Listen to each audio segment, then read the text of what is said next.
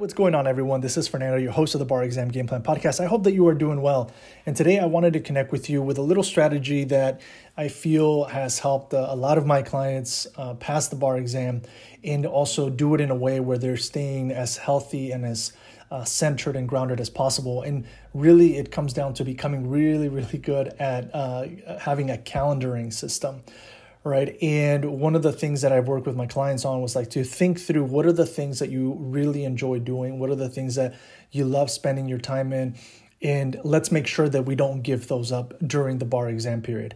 And what that does, it's just like you have these these little buckets, these little times in your calendar where you're going to be able to just de-stress, walk away from the studying that you are doing, and it allows you to just function at higher levels by giving your mind, your body, your emotional state a break from the constant studying and review that's required for the bar exam.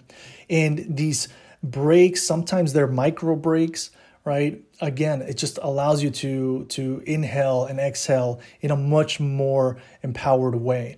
I've seen folks not pass the exam because they just study nonstop. And after a few weeks, they're really exhausted. And by the time the bar exam comes, they're really, really exhausted. And there's just no energy to give to the actual exam. And it gets to the point where they just want it to be over. And so, they've kind of given up by that point. So don't get to that. It's one of the reasons why I created the podcast, to make sure that you remember that one of the key things is to do this in an empowered way, in as much as possible, right? A balanced way. You're not going to have the same type of balance that maybe you had in law school, because it does require a lot more. So I'll be perfectly honest with you when it comes to that, but you can still add those, family time periods in your calendar, those times to exercise, those times to you do something that you love doing, connecting with dancing, music, whatever it is that you like, right? That brings you joy.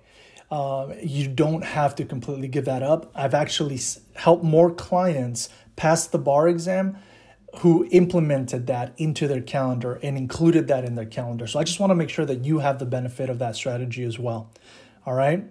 So don't forget, you don't have to give all of those things that bring you joy. You may need to reduce them, but not give them up each week, because they're going to allow you to just stay connected with yourself and continue to move forward in an empowered way.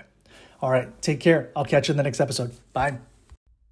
This episode is brought to you in part by Juno, the collective bargaining group here to get you the best rates on your student loans. To learn more, go to barexamgameplan.info and click on the Juno logo.